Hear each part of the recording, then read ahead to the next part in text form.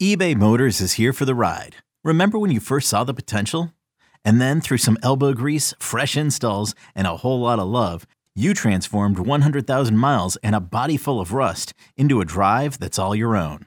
Look to your left. Look to your right. It's official. No one's got a ride like this.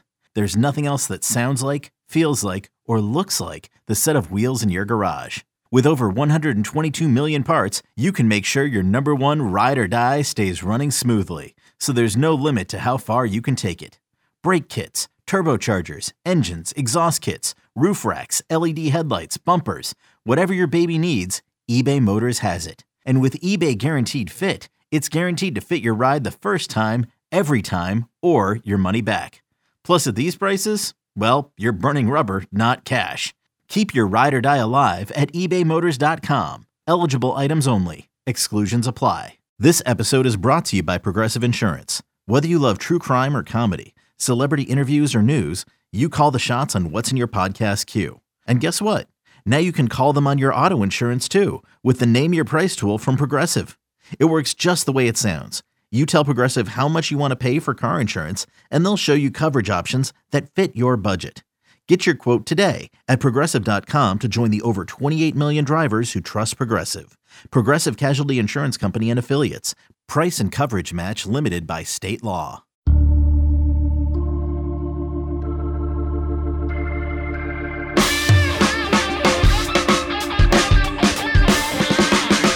Welcome into another edition of the 24/7 Sports Football Recruiting Podcast. It is Wednesday, September 14th. And if you're watching us on YouTube, please like this video and subscribe to the 24/7 Sports YouTube channel. We've got a roundtable for you today, as you can see on the screen. And if you're listening to us on audio, you're about to hear three other voices. Mike Schaefer covers Nebraska recruiting over at Husker 24/7. Alan True and Greg Biggins, national recruiting analysts for 247sports.com. They are here to discuss the Nebraska situation from a recruiting perspective. Scott Frost is out. We're still trying to figure out what's going to happen in Lincoln. But let's begin with Nebraska recruiting and what it used to be and why this is such a big deal in terms of the national landscape. Greg, you've been around a long time.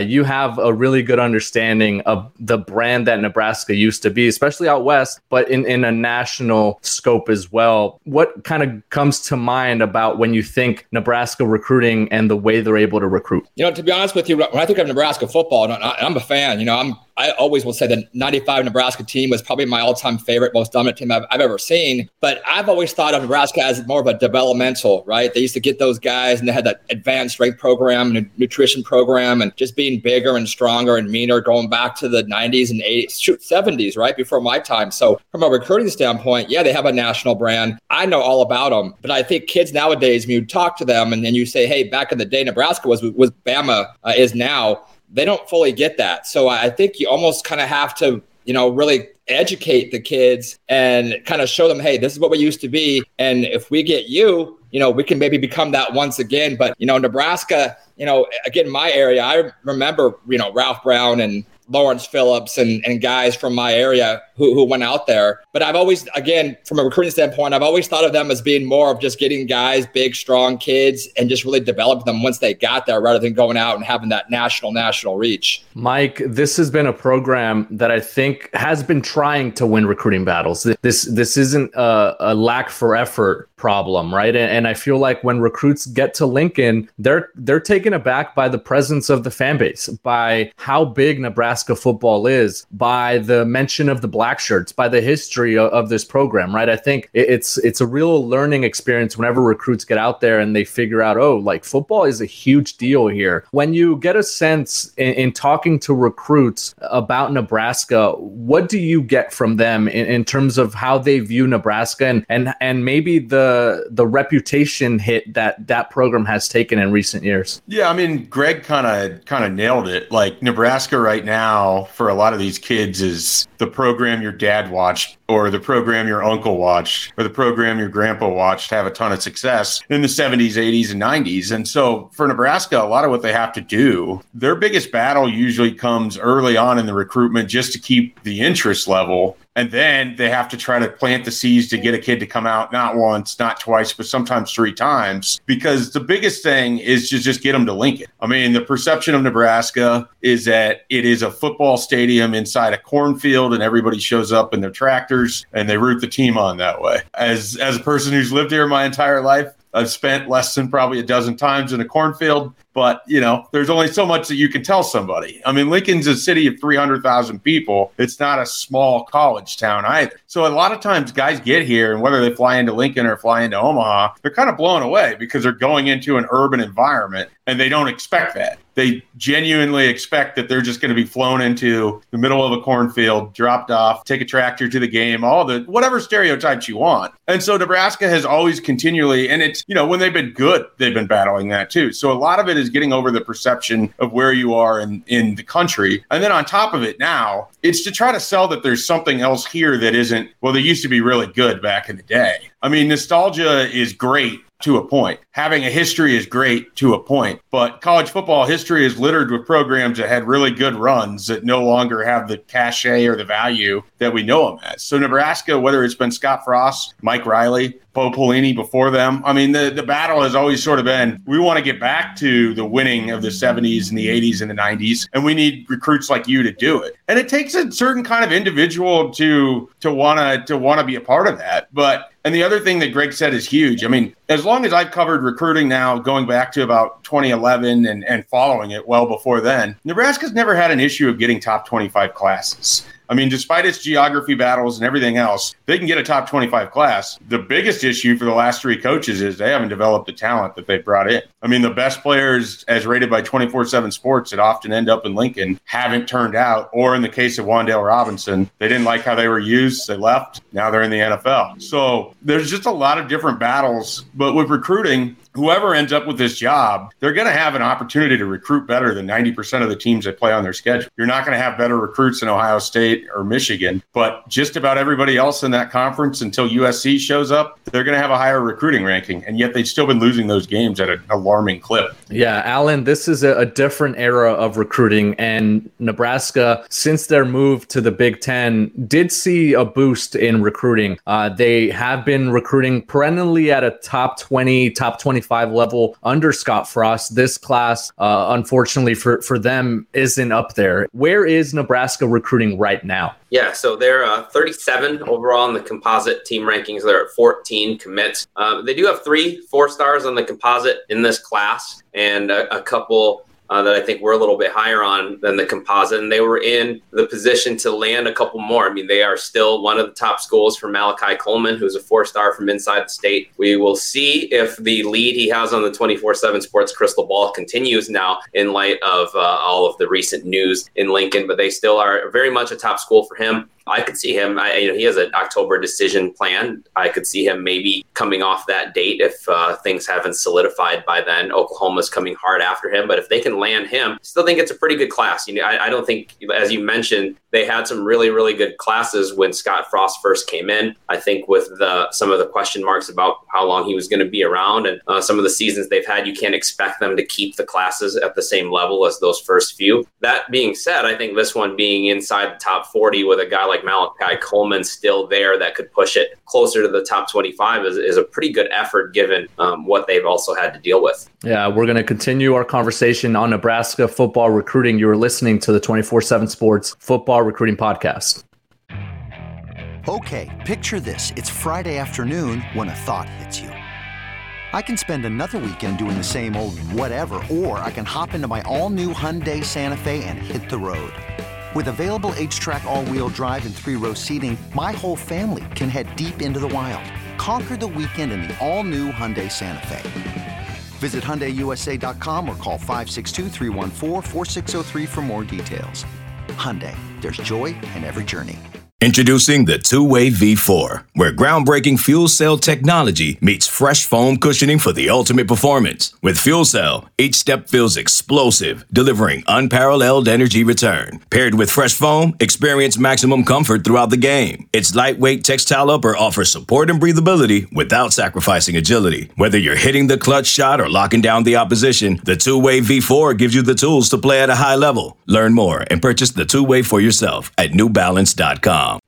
We're back on the 24/7 Sports Football Recruiting Podcast. Blair Angulo joined by Mike Schaefer, Greg Biggins, and Alan True. We are discussing Nebraska recruiting, where they've been, where they are, where they could be in the future. And Alan, before we shift gears, you mentioned something really important there about this class being good still, right? They still have some really interesting pieces. And I think the timing of it was interesting, right? The firing before the buyout was going to drop 50%. I think it was an idea for them to be able to salvage this year, not only the season, but also in terms of recruiting and maybe not falling behind or delaying something that was inevitable. I thought the timing of it was interesting. What did you make of it? Yeah, I think that the timing probably had a lot more to do with things other than recruiting. But as far as it goes in recruiting, I think you'll have some time here. And I do think that there are a lot of guys in this class who would have chosen Nebraska no matter who the coach was. You have a lot of in-state players, some players with ties to the program. And so there may be a couple that they'll have to keep recruiting. I think they'll keep recruiting all of them. But I think that you have more time to do this now and keep the class together. Whereas if you make a coaching decision more in December, right before the early signing period, which happens a lot of the time, then you're really scrambling to put together the class or keep the class at that point. So we'll see what happens as it affects uncommitted players. I think for this class, I would expect this class to largely stay together until a new coach is hired, and then we'll see what happens from there. Yeah, there's going to be several recruits that make it out to Lincoln this weekend for that big matchup against Oklahoma. And I think a lot of questions will be asked by that group of recruits just to figure out the timeline and what the administration and that athletic department has in mind for what they want to do at the head coaching position. Greg, this is going to be an interesting recruiting angle to the coaching search, right? I think a lot of eyeballs are going to be on this move, considering what we saw last year, the coaching carousel, all the different layers that now come with being a head coach from a recruiting standpoint, the constant communication, the transfer portal, NIL, branding, being able to juggle different classes and offers and commitments and the early signing period. There's so many different things. What are some characteristics that the next Nebraska head coach needs to have, in your opinion? I mean, it's cliches, right? You can say the same thing about every head coaching position when it opens up. You need to have a guy who's going to be a great developer, as Mike said, and a guy who's going to recruit his butt off, right? Again, Nebraska doesn't have a ton of top talent in state. They do have some, but if you're comparing Nebraska versus, the other states, Ohio, Texas, California, let's not even go there. But I think what the early firing does, for me, it shows that, money's no object. It shows that they're committed, right? I mean, how many programs do we know out west, Blair, that, money is a reason why, teams delay a firing that, is inevitable. I think Nebraska's gives them a leg up on other jobs that will open. They can start going right now and trying to find a new head coach. So, if the guy's not the guy, then get rid of him right away and give, the administration a longer chance to go and get a guy. And again, money is no object for Nebraska. Facilities are there. NIL is there. Tradition is there. For me, I think you got to recruit a great staff who's young and maniacal in how they want to go out and recruit. The head coach, it's great to have a head coach who's going to be involved in recruiting, but I don't know if it's necessary. If you have a great staff, that's going to be maniacal in how hard they push it. But just have a great coach who knows how to coach and develop. And you've already said it, Nebraska's going to have a talent advantage over every team other than Michigan, Ohio State, and USC in a couple of years. If you got a guy that can develop, that can scheme, you have a young staff that's energetic, that can go out nationally, it's a great brand for me still. I think you have a chance to have a winning program back at Nebraska, which again, for me, I'm old school, man. I'd love to see those traditional powers, whether it be Nebraska, Notre Dame, Yankees baseball, right? Cal State Fullerton baseball. I'll throw my Titans in there. I'd love to see it. So we'll see. I'm curious and fascinated by the whole episode, how it's going to work out. Yeah, Mike, now before we wrap up, this is going to be, I think, one of those situations where a lot of recruits are going to be paying attention to, right? I think now that they are on that stage to announce it the way they've announced it, you have been really close in communication with recruits for a number of years. What are some things that you're going to be looking for in the new head coach and in that relationship to recruiting? Yeah, I'm going to be really curious if they can outline some kind of vision as to what they want this to look like. I think one of the things that Scott Frost came up short with, he didn't really have an identity once it became apparent the offense that he wanted to run wasn't going to work in the Big Ten. And they struggled to then identify players that fit. They went and got really small, really fast guys and wanted to go with the speed kills style, and then quickly found out you can't block on the edges in the Big Ten with 5'7" wide receivers and run the ball effectively. So whoever it is, and the biggest thing is just having that vision. On top of it, I mean, I think as Nebraska targets finding a coach for both recruiting and for just the on the field play. I mean, someone familiar with the Big Ten area, it's going to make a lot of sense because that's where you're going to have to recruit. At least a portion of your class is going to come out of that 500-mile radius. You're going to have some success in Iowa and Indiana and Illinois. You don't have to get all of your players there, but you're going to have to be able to have some success close to home. You're going to have to be able to play in Big Ten style football games. So that means being able to stop the run. That means being able to run the football. I mean, these are very simplistic things that Nebraska has just struggled to do for 5 seasons now. And so from the recruiting standpoint, if you get someone who can identify early on, hey, this is how I've got to build it, or if you have someone who understands how Big Ten play goes, I think that's going to make it relatively easy. And then the final thing is, where do they want to go geography-wise? I mean, I've covered several different staffs now. They all have different plans where they want to try to go get their players. Mike Riley was big trying to go out west. I always thought that made a lot of sense because you have less competition there. Scott Frost really liked to go to the Southeast. He wanted to be in Florida. He wanted to be in Georgia. He wanted to be in Alabama. Bo Pelini early on really hit Texas hard, left the Big 12, immediately made a push into Michigan, into Ohio, into Indiana and Illinois. And so I really want to see wherever this hire goes, where do they try to make their hay as far as in the country? Because Nebraska has to recruit nationally. They can't take all their players from next door states. They've got to be able to go to Florida and to Texas and to California. But where are you really going to try to build your pipelines? Nebraska really went hard into Florida and Georgia, and the result of it, despite some nice looking recruiting classes, a lot of guys in the transfer portal. And that's kind of the last element of all of this is, can you get a coach who can figure out how to take advantage of the transfer portal without being overly reliant on it? Because I think Nebraska is a place where you have to develop your talent, and you can't just go to the portal every year and try to pluck a quarterback, try to pluck a starting left tackle. It's just not a feasible or realistic option to me. Yeah, we saw how interesting everything became last year. USC, Oregon, LSU, Notre Dame, Miami, just to name a few, all those spots filling up with new coaching changes, and obviously Nebraska now being one of the more fascinating cases here this recruiting cycle. For Mike Schaefer, Greg Biggins, and Alan True, I am Blair Angulo. Thank you so much for tuning in to this edition of the 24/7 Sports Football Recruiting Podcast.